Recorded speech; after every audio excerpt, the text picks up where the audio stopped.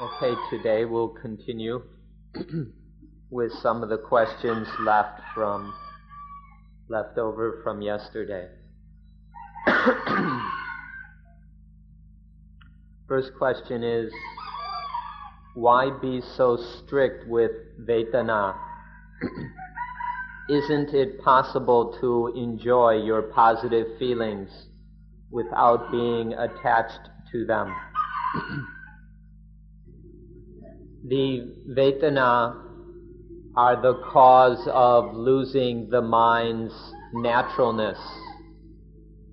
The mind's naturalness is lost due to the Vedana. The Vedana either lead to there being too much or not enough. And in this way, the mind's naturalness is lost. So, if one is to enjoy feelings, we must enjoy them in a way that does not lose the mind's naturalness, that does not disturb the natural balance of the mind. If the feelings are positive or negative, then that balance has already been disturbed. So to not lose that naturalness, one has to be above the positive and negative, so that the positive and negative don't have any power to disturb the mind's naturalness. In Dhamma, or in the ways of investigating Dhamma, the absence of positive and negative feelings is still considered to be a feeling, the feeling that is neither positive nor negative. This is also a Vedana, and this Vedana is a way to help us get free of the positive and negative Vedana. And this then is a kind of happiness or contentment which is more subtle and far more refined than the positive kind of happiness. To live with the kind of Vedana which is neither positive nor negative is a far higher kind of happiness than with the positive kinds of feelings.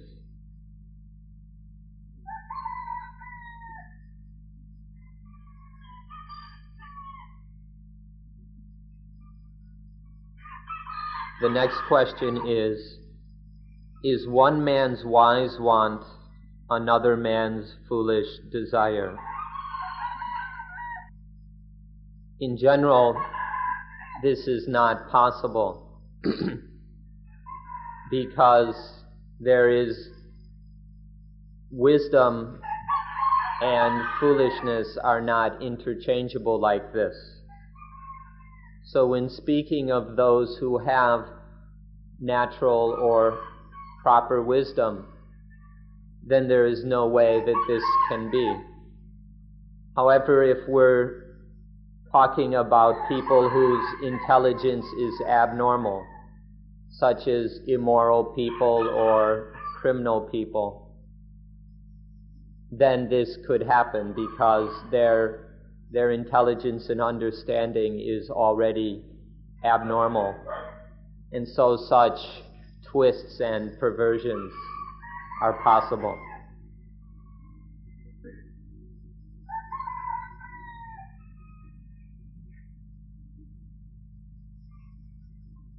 Next question. I experience anicca, so I understand it. I experience dukkha, so I understand it.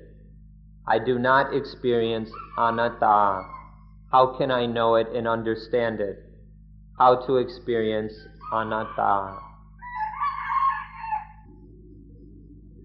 Regarding this subject, it's useful to consider that before the Buddha's time, there were quite a few people who understood the subjects of anicca, impermanence, and dukkha, or dukkha-ness.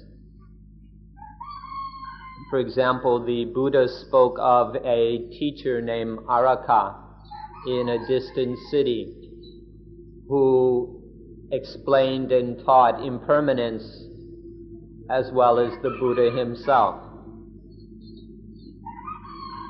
Now, it doesn't say in the scriptures where exactly this distant city is, but we think it might be Heraclitus, the Greek philosopher, who taught pantare, or all is flowing, everything flows, all is in flux. Heraclitus lived at the same time as the Buddha, and one of his central teachings was that of impermanence. So perhaps this is who the Buddha was referring to. Anyway, this is just one example that before the Buddha's teaching, there were many people who knew about impermanence and dukkha, but that anatta, or not self, was another matter. And it took the Buddha to make this known. And still, it's not so easy to understand. Impermanence and dukkha are relatively easy to understand, but anatta is more difficult.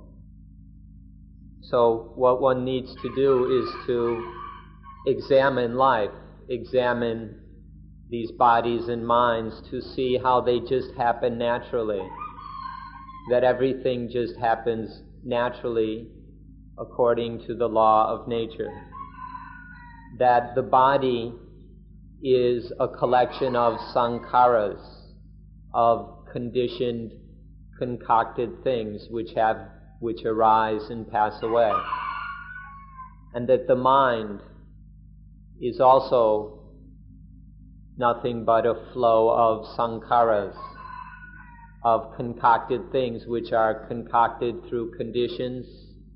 They arise, perform some function, and then cease. That this is what's going on in life. This is just naturally what is taking place. And then when we watch the natural flow of body and mind, we come to see how it is impossible to achieve desires. When we operate through the illusion of self, we think that it's possible to get what we want. But if we look more deeply, we see that it's not possible to get what we want. And this is the first level of understanding not self. To see that as these sankharas of mind and body flow onward, they don't listen to anyone. They don't follow the orders or commands of anyone. And so it's impossible for us to get what we want.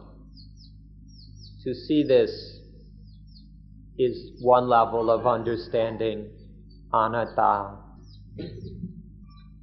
Another way of understanding and experiencing not self requires that you understand the law of itappajayata quite well. We have tried our best to help you and to encourage you to study and understand this law of itappajayata, or the fact that everything happens dependent on conditions, on other things. When we see the facts of itappajayata, both within us and around us, when we see that everything just happens through causes and conditions, then And when we see that things are itapajayata themselves, and that they happen according to the law of itapajayata, then we see that things don't come according to our desires. Things happen according to the law of itapajayata, not according to our wants and desires. So the more we understand itapajayata, the more we will understand not self. We just don't have the ability or power to control things so that they will happen the way we want them to happen, because they're under the control of itapajayata.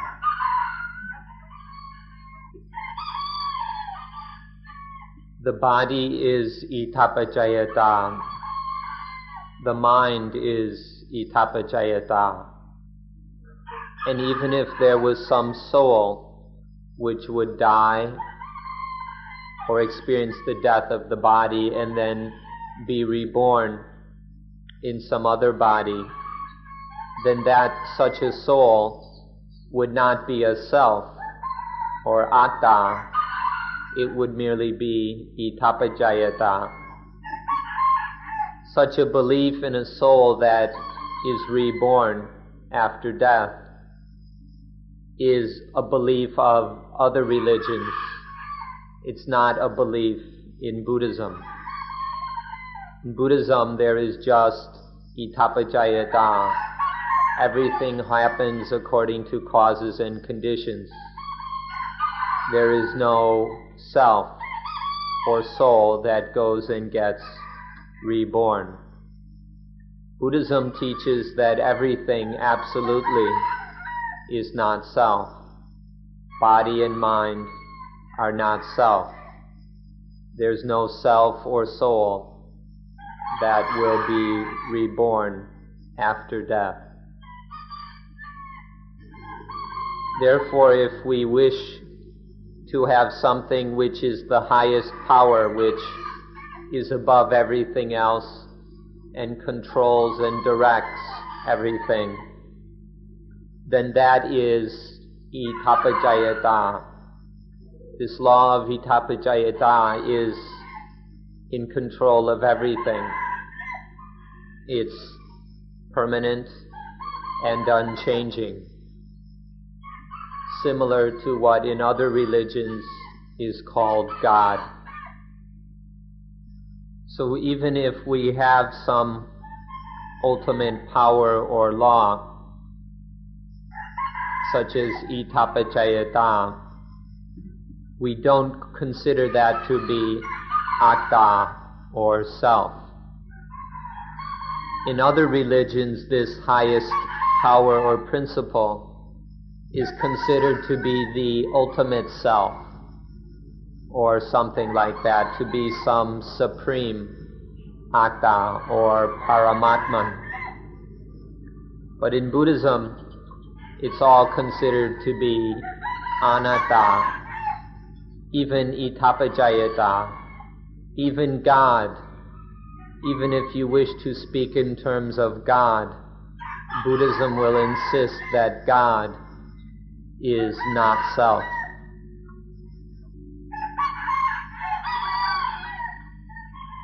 Even if we have some highest self, some traditions like to speak of the higher self. But no matter how high this self may be, we still insist that it is anatta, or not self. Even the highest self is not self, because it's merely itapajayata.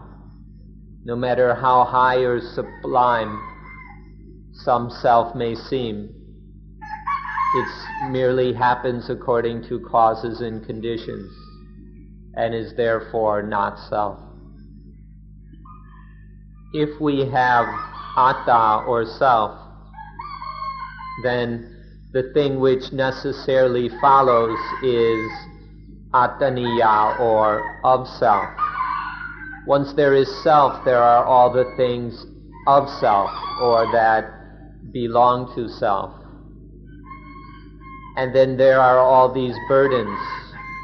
When there are things belonging to self, then there are all these things to burden and create problems for the self. So to not have any atta or antaniya, any self or of self, is to be free, to be released from all bondage, from all burdens. This is much better. If this mind has atta, self, and attaniya, of self, then it carries a lot of burdens with it. This mind isn't free, it's not peaceful because of these burdens. This is because this world there are all kinds of things which affect and disturb the atta and attaniya. All these disturbances will then create problems for the self and that which is of self. And so the mind can never find any peace. But when the mind has no more atta or attaniya, then it is free. It's peaceful. There's nothing that can disturb it, limit it, or harm it. The mind which is free or void is the mind that perfectly knows or is enlightened to the fact that nothing is atta or attaniya. When the mind has thoroughly, completely, perfectly realized that all things are not self, that there is nothing which belongs to self, then this is the mind which is void. And this same mind has tremendous power. This mind that is free is no longer limited, and so it can be said to be almighty. The void mind is almighty or all-powerful. And this is the mind which is emancipated. This is the meaning of salvation.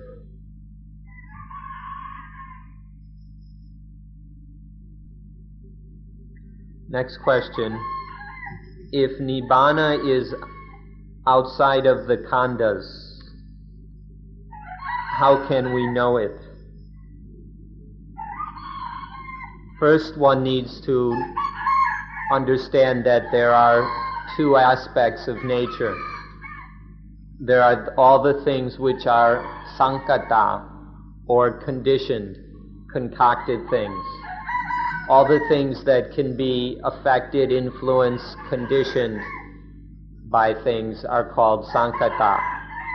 And then there is the asankata, the unconditioned, the unconcocted, that which cannot be touched, affected, influenced by anything. The five khandhas, this mind, body, are sankata. Nibbana is asankata. Nibbana is that which cannot be conditioned, affected, or influenced. It's beyond all that. So the problem is, how can the conditioned khandhas come to experience the unconditioned?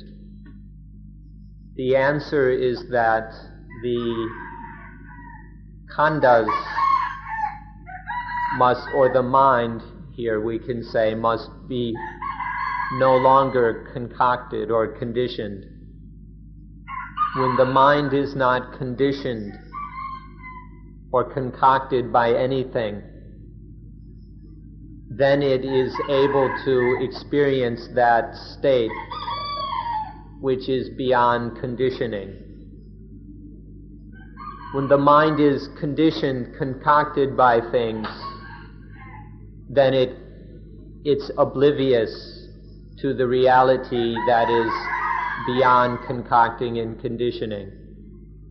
But when we can make the mind unconditioned, when we can free the mind from the conditioning and concocting of that we're all so used to, then it can experience nibbana, or the unconditioned. To speak in terms of a metaphor, we can say that nibbana is everywhere, always. However, so nibbana is omnipresent. But because our mind is covered with ignorance, the mind has no ability to experience or make contact with nibbana.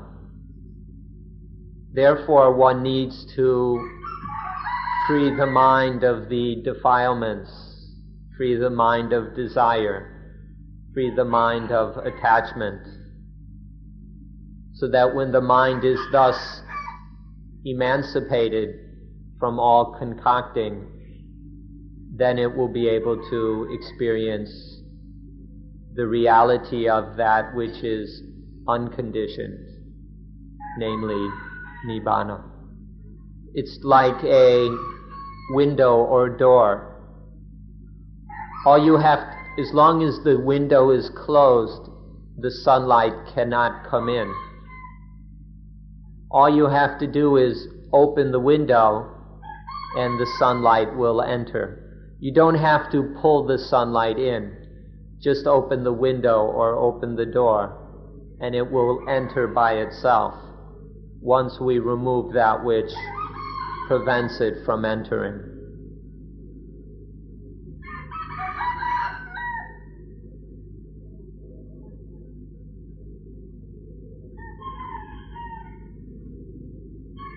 Next question is Adhammayata Nibbana. Nibbana is Adhammayata is the state of mind which makes it possible for the mind to experience nibbana. When the mind is covered and enclosed by concoctions, then it cannot experience nibbana. But when there is Adhammayata, that is the state of mind which is unconcocted, unaffected, uninfluenced by anything. And this state of mind then is the one in which nibbana can make contact. Nibbana can make contact with the mind which is not covered or enclosed. So therefore we do not say that Adhammayata is nibbana, but Adhammayata is the state of mind that makes it possible to experience nibbana. To put it more briefly, Adhammayata is the state of mind which is not concocted, bound, or covered by anything. Nibbana is Adhammayata is the state of mind which is most free, which is completely free.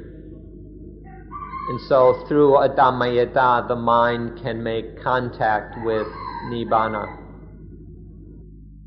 Another way to put it, rather metaphorically, is that Adhammayata is personal freedom, and that nibbana is universal freedom. Nibbana is the universal state of freedom that can be discovered by everyone. Just make the mind Adhammayata and you will discover that universal nibbana.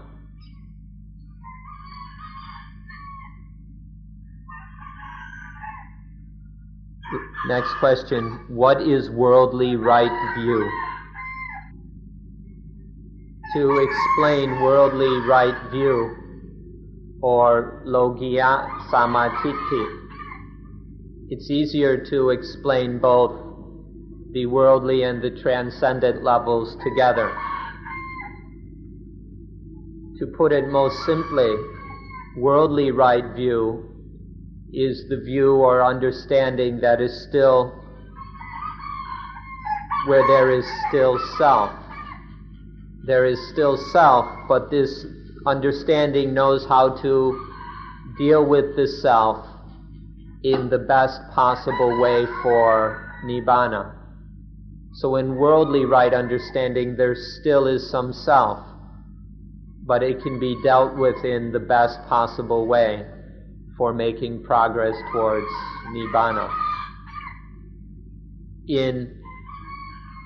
This is the kind of right view that is called sasava, which means still mixed up with the asavas. The asavas are the eruptions of defilement, the outflows of defilement. As long as these still exist, there will be attachment and defilement. So this is the worldly right view, is still mixed up with the asavas. Transcendent right view, or loguttara samaditi, the right understanding which is above and beyond the world. In this, there is the thorough, complete, total understanding that everything is not self, that there is no person, no individual, no heaven, no hell. This is the mind that is above all the worldly kinds of values and meanings. No worldly value or meaning has any influence or power over this mind. So it's described as anasava, without asavas. This is the right view that is without asavas, that has nothing to do with the asavas. So there are these two kinds of right view. To study them together is much more easier, and you'll make better progress, so we mention them both together. Worldly right understanding that is mixed up with the asavas, where there's still self. And then the transcendent right understanding that is without asavas, where everything is understood to be not self. To put it practically, worldly right understanding is for the sake of living in the world in the best possible way, without any problems. And transcendent right understanding is for being above the world. Worldly right understanding lets you live in the world without problems. And transcendent right understanding frees one totally from the world. One is beyond the world in all respects. To make it even more simple, we can talk about the kind of peacefulness which is not ultimate, the peace which is not yet ultimate, which is still relative to this world. So, relative peacefulness. And then there is the peacefulness which is ultimate, which is beyond the world, which isn't relative or related to anything. It's totally free, totally peaceful. Worldly right understanding allows us to live peacefully in the world with relative peacefulness. And transcendent right understanding allows us to experience, to discover ultimate peacefulness, or the non-relative peacefulness.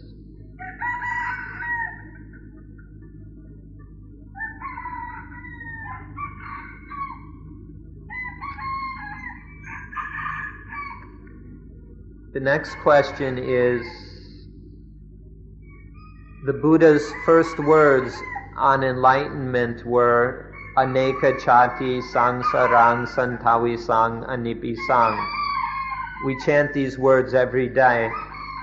How then can one deny some kind of rebirth, whatever intellectual difficulties we face with the concept of anatta?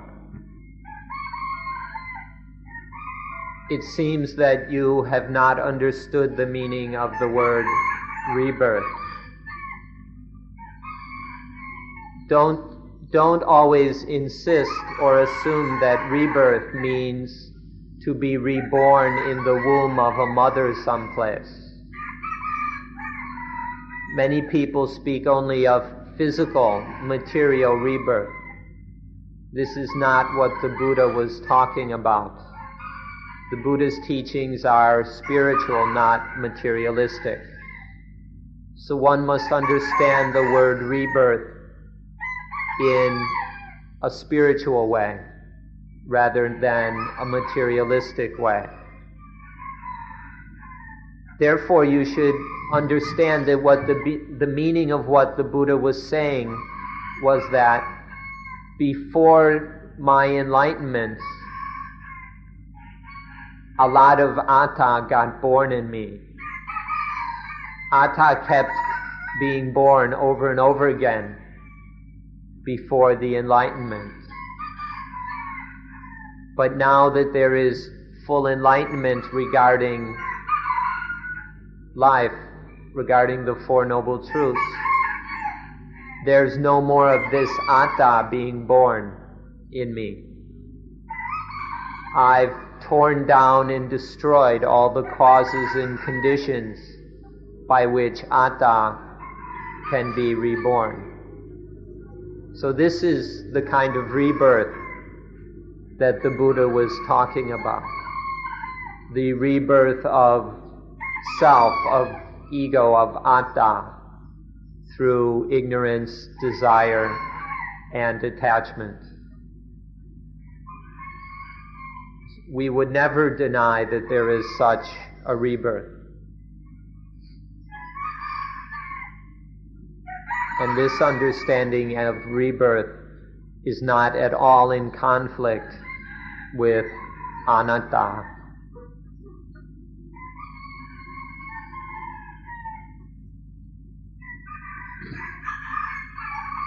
Next question.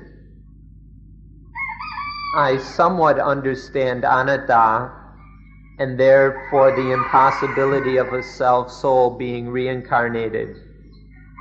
But I feel it doesn't have to be a self that goes to a new life. It can be a momentum towards self, established in ignorance. This tendency towards the self-concept may continue in universal mind and therefore create a new physical body. Do you think this could be so? It is possible. It's very possible that through all the many, many times that atta, that the self-concept has been born in our minds, that this will develop a momentum. That this momentum will be within what are called the anutsaya, the latent tendencies, which are kind of stored in the substratum of the mind. Through the constant birth of the self-concept of atta, this tendency towards atta, towards self, develops and grows stronger and then has a certain momentum. So this is possible. However, it's all merely a matter of itapajayata. The tendencies, the birth of the self-concept, and so on, are merely due to causes and conditions. They happen because of the law of ithapajayata, and therefore it is all anatta, or not self. So these tendencies build up in the subconscious or the substratum of the mind and develops a momentum. But both this tendency towards atta and this momentum, these are not self. They should never be taken to be self, because they're just natures, just natural things happening according to the law of nature, the law of conditionality. And so it would be totally incorrect to consider them or to call them selves. They're just anatta, or not self. As for this universal mind that you mentioned, in Buddhism there is no such thing as universal mind. In certain other religions, however, they have universal self or universal soul.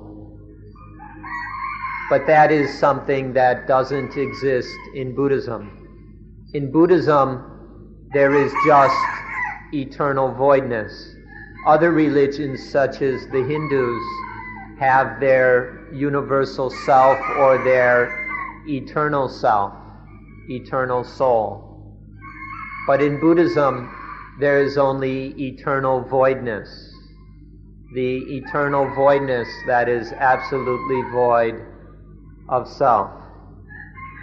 And so perhaps the questioner has confused this idea of universal self or eternal self and come up with the idea of universal mind. However, this is not a concept in Buddhism. Buddhism only speaks about universal or eternal voidness. To speak of universal mind, this is probably a transformation of the universal self of other religions. When we transform this universal self into universal mind. But there is no such thing as Buddhism, because this universal mind will probably revert back to the universal self. So in Buddhism we have both universal and eternal, but it's the universal void, the eternal void, rather than self.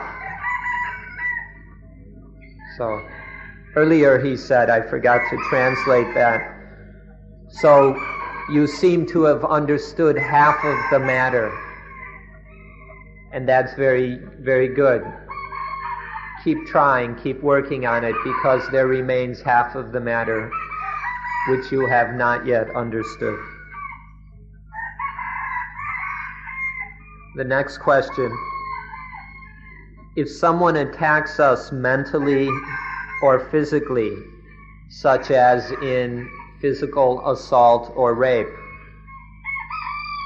under the law of impermanence, we know it will not last. But how can we stop ourselves from feeling anger, hatred, and bitterness, and pity for the people who hurt us?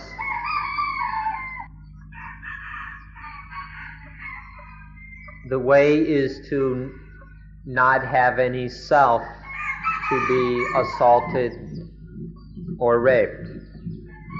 When there is no self to be victimized or attacked, then we will not have any of these problems. Of course, it's fine to feel pity for the fools who do such violent and stupid actions.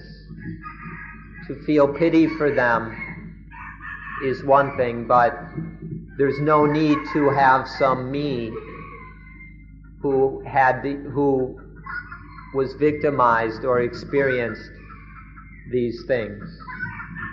So when one sees that there's just body and mind, but it's not self, then these problems won't arise. To see that the body is just some external covering, and that it's ordinary that all kinds of things will happen to the body, and then that the mind can be raised up above all such worldly things. Seeing in this way, there's no one to be assaulted, raped, or victimized.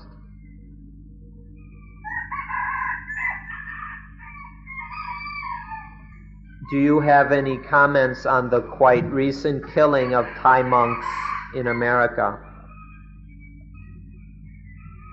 We don't really know what the facts of the case are, but as far as we know, it's all just itapajayata, and it has no more meaning than that for us. Merely itapajayata. Next question. A newborn knows nothing, and yet a baby may laugh at a toy rattle and cry if it is taken away. Buddhism would call this attachment, the self, but I regard it as nature, like a dog with a bone. Please explain. Whether talking about a dog and its bone or a baby and its rattle, they're both a matter of attachment. That the dog clings to its bone or the baby to its rattle, this is a matter of attachment. But it's only attachment or upadana on a very basic level. But still, once there is attachment, then when one gets what one wants, one is glad, and when one loses it, one is sad.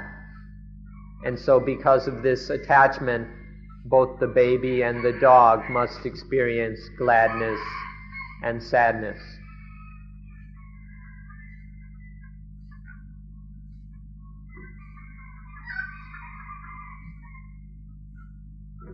The next question.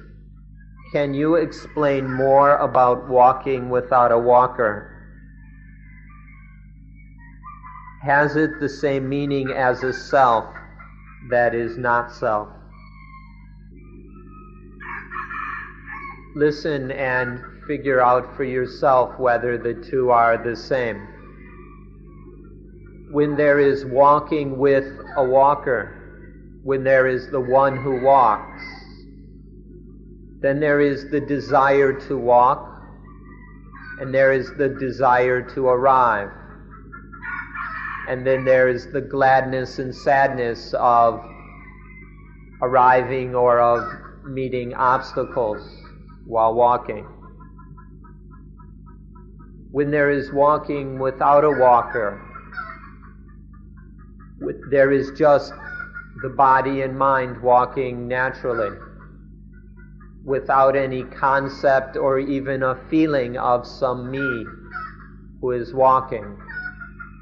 Instead of the me or the walker, there's just mindfulness, correct understanding, and sampajanya, the immediate application of that understanding. So there's just walking. Everything is Dhamma. The mind, the body, everything is just Dhamma because of this sati, mindfulness, and panya, wisdom. So there's no walker. So these are totally different. Walking with a walker and walking without a walker are totally different. One is walking with desire and attachment.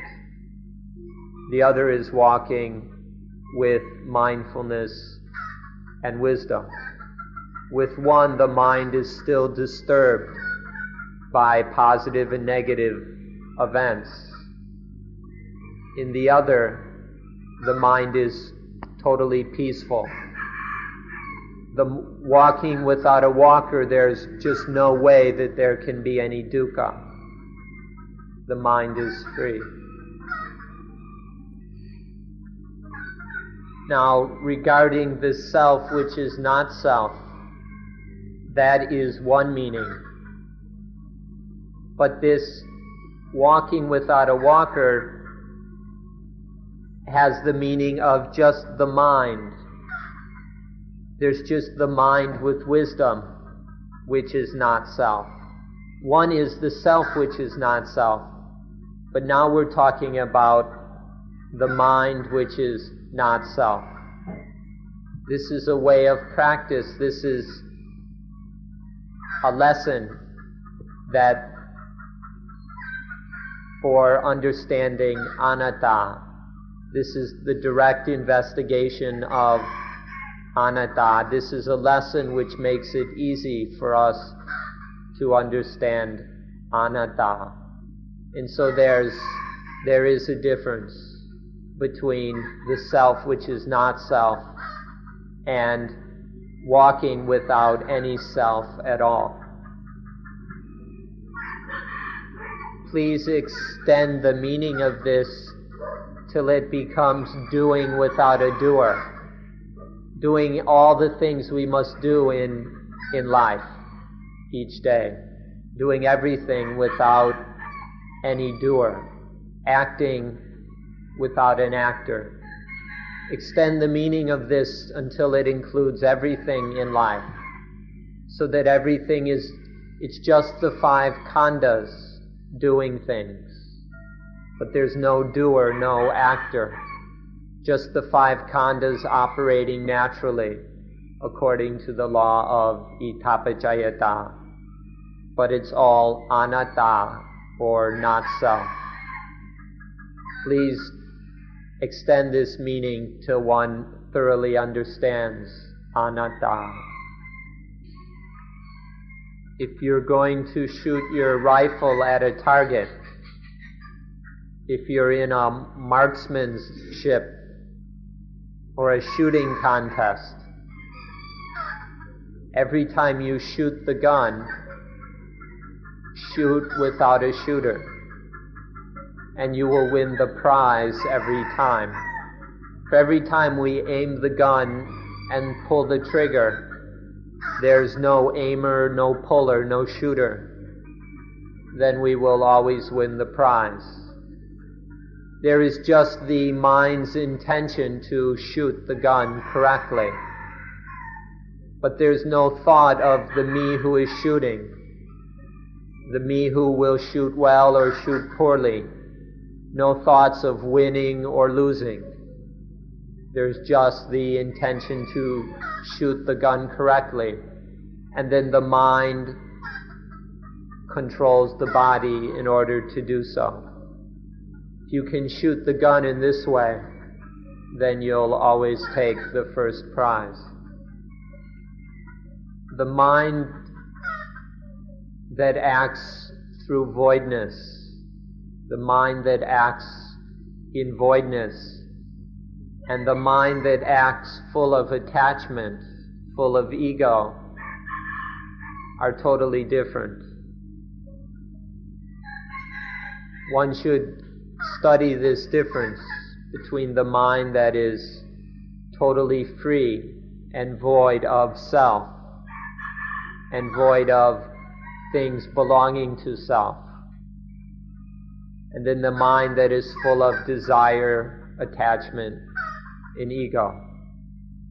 The mind that acts through voidness will always do a much better job, will always be much more competent and efficient and successful than the mind that acts through self, through attachment.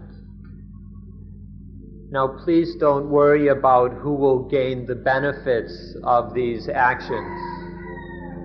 The results of the actions will accrue, will fall to the one who did them. This is just the way things happen, the way they work. Whether acting through voidness or acting through attachments, the fruits and results of the actions will accrue to the one who did the actions. But the results will be much different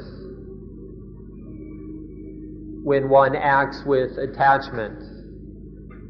When one acts through voidness, then there's no complications, no busyness, no confusion. The mind is peaceful. And so the action is most efficient and successful. But when acting through attachment, things get complicated, confused, busy, stressful, and things aren't at all peaceful.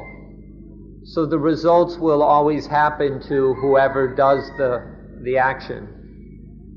But the kind of results will differ according to how one acts. It's always wisest and best to act through voidness, to act without an actor. This way of acting is what we call Buddhist art. The art of Buddhism is not the paintings and statues and all those things.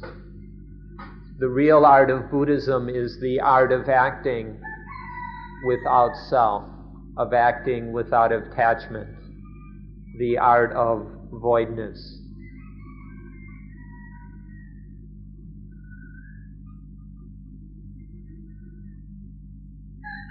The next question is, do you believe that mindfulness is the only means by which we can liberate the mind? That is, are enlightened Buddhists the only truly wise and happy people in the world?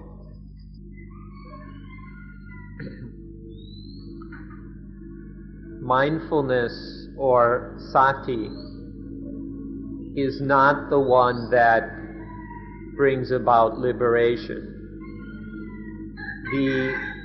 The agent that brings about liberation is not sati, but is panya, that is, correct understanding or wisdom. Sati is what goes and brings the wisdom to the situation. Sati is aware of the situation and then retrieves panya or wisdom. And then wisdom is the agent for liberation. Sati alone will never bring about liberation. And the same is true about wisdom. All the knowledge and understanding in the world is useless, is wasted without mindfulness. All the things we learn in university, for example, are wasted without mindfulness. So don't separate the two. Do not separate mindfulness from wisdom. Mindfulness alone cannot free us from dukkha. Wisdom alone cannot free us from dukkha. For example, the person who's drunk, intoxicated, is an example of someone without mindfulness, and they do all kinds of stupid, careless, clumsy things. No matter how wise or intelligent one is, without mindfulness, one cannot solve the problem of dukkha. So do not separate them. Both are needed together for liberation. And even when we're not talking about Dhamma, when we just talk about ordinary worldly existence, we need both mindfulness and understanding. To do anything in this life, we need to both pay attention and then apply our knowledge and understanding. One without the other is never enough. So we cannot separate the two. But when speaking of Dhamma, don't speak of mindfulness as bringing about liberation. But it's mindfulness that retrieves the wisdom. And then the wisdom or panya is what brings about or makes liberation. Now you spoke of the enlightened Buddhists. Actually, the word Buddhist is redundant. But when we speak of enlightened beings, the term for this is the Arahant. The Arahants are those who have perfected mindfulness and wisdom, so that this perfected mindfulness and wisdom has ended all problems. The Arahant has no more burdens, no more problems, no more dukkha, and is free. And so the Arahant's attention can then be turned to the difficulties and problems of others.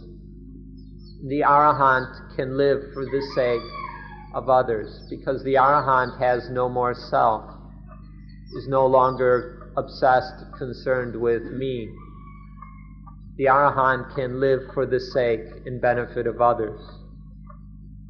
So the Arahant's life is the most useful kind of life, because it is the Arahant has accomplished the highest personal benefit and purpose, and then is also able to dedicate her or his life for the sake of others.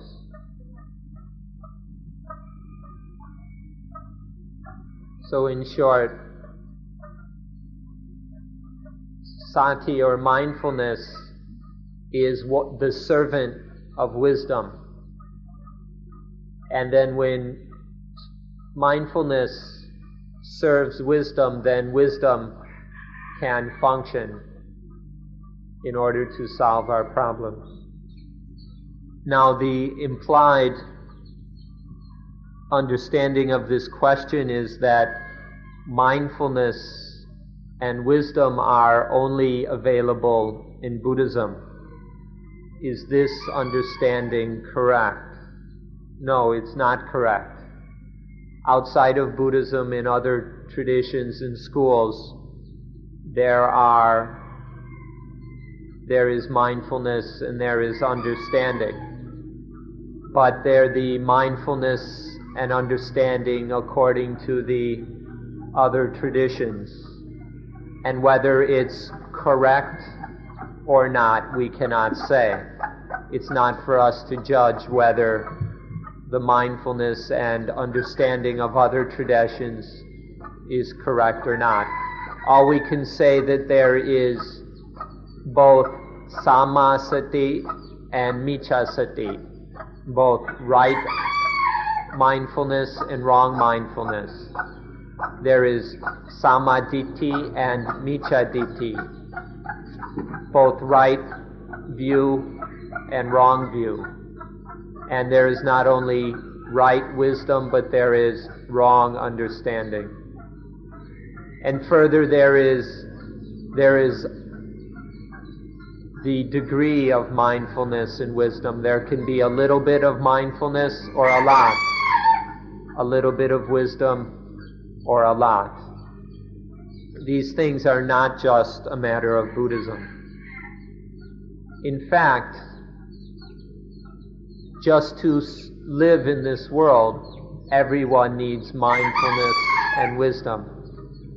So even if we set aside religion and spiritual matters, one needs mindfulness and wisdom just to live. If you totally lacked mindfulness and understanding, you would have been dead long ago. But this ordinary mindfulness and wisdom the kind all of us are born with, or that we learn from our parents through school, this isn't enough to solve our spiritual problems. It's good enough for physical survival, but it's not enough to make an end of dukkha. And so this ordinary mindfulness and wisdom must be trained until it has the ability to end all dukkha. And is it correct to think that genuine true wisdom and happiness can only be found in Buddhism?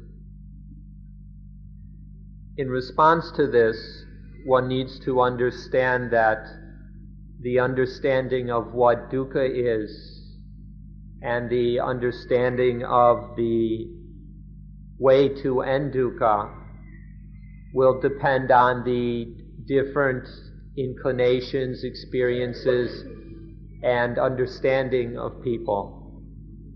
In short, different people will have different understandings of what dukkha is and about the way to make an end to dukkha. And so they will find ways to discover the end to dukkha according to their particular understanding of what dukkha is. So depending on what certain people or each person or group considers to be the problem, the solution to the problem will be according to that, and will be within the context of their understanding of the problem. Now, in Buddhism, when we try to look at things from the most Dhammic perspective possible, we ask, or let's say, in Buddhism, the way we look at it is that dukkha comes from attachment. That because of attachment to self, to me, there is dukkha. And so then that the way to end dukkha is to remove attachment, to eliminate attachment. So this is how we see the problem and its solution. Now, if we look at it from the most neutral Dhammic perspective, we really have a Dhamma perspective. It's neutral, it's unbiased, it's natural. Then we must ask, what dukkha is there which is higher or more basic than the dukkha of attachment? What dukkha is there more significant than the dukkha of attachment? And then, what quenching or ending of dukkha is more complete and more total than the removal and quenching of attachment? Now, please don't use this in order to compare different schools, sects, and religions. This is not at all our purpose. We're not trying to compare, because that will just lead to atta and attaniya. If we compare, then there will just be, well, I am like this and my way is like this. And this will just create more dukkha.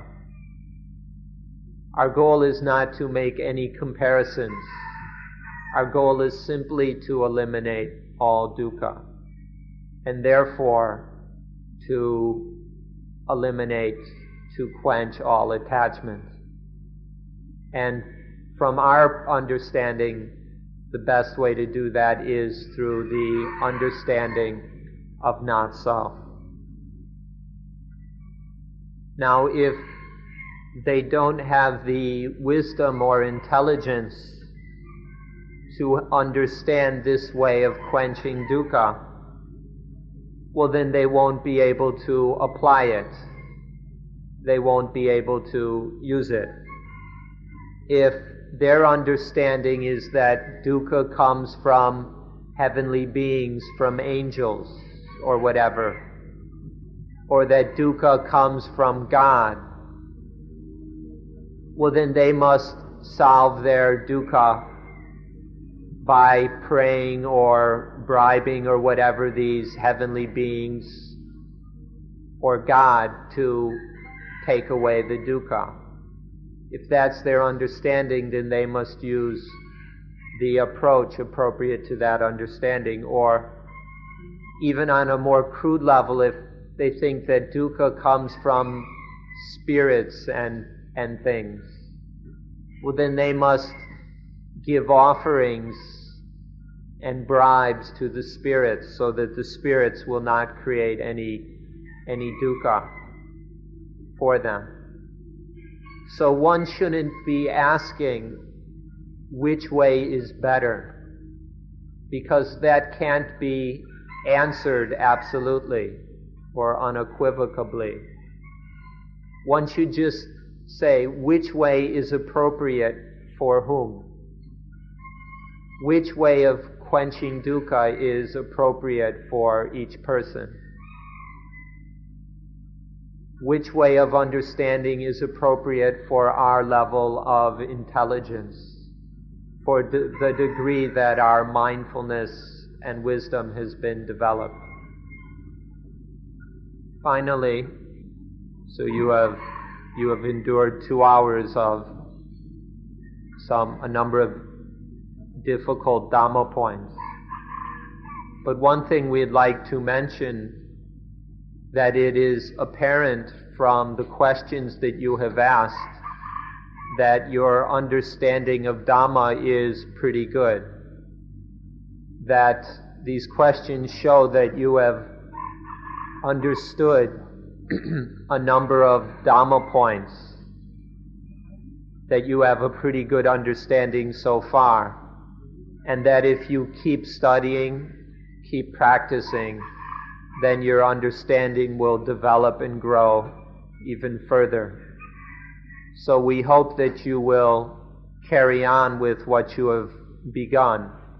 Your understanding is already quite good, and we hope that you will continue developing it until you are successful in solving all the problems in your life, until you can eliminate all dukkha from life.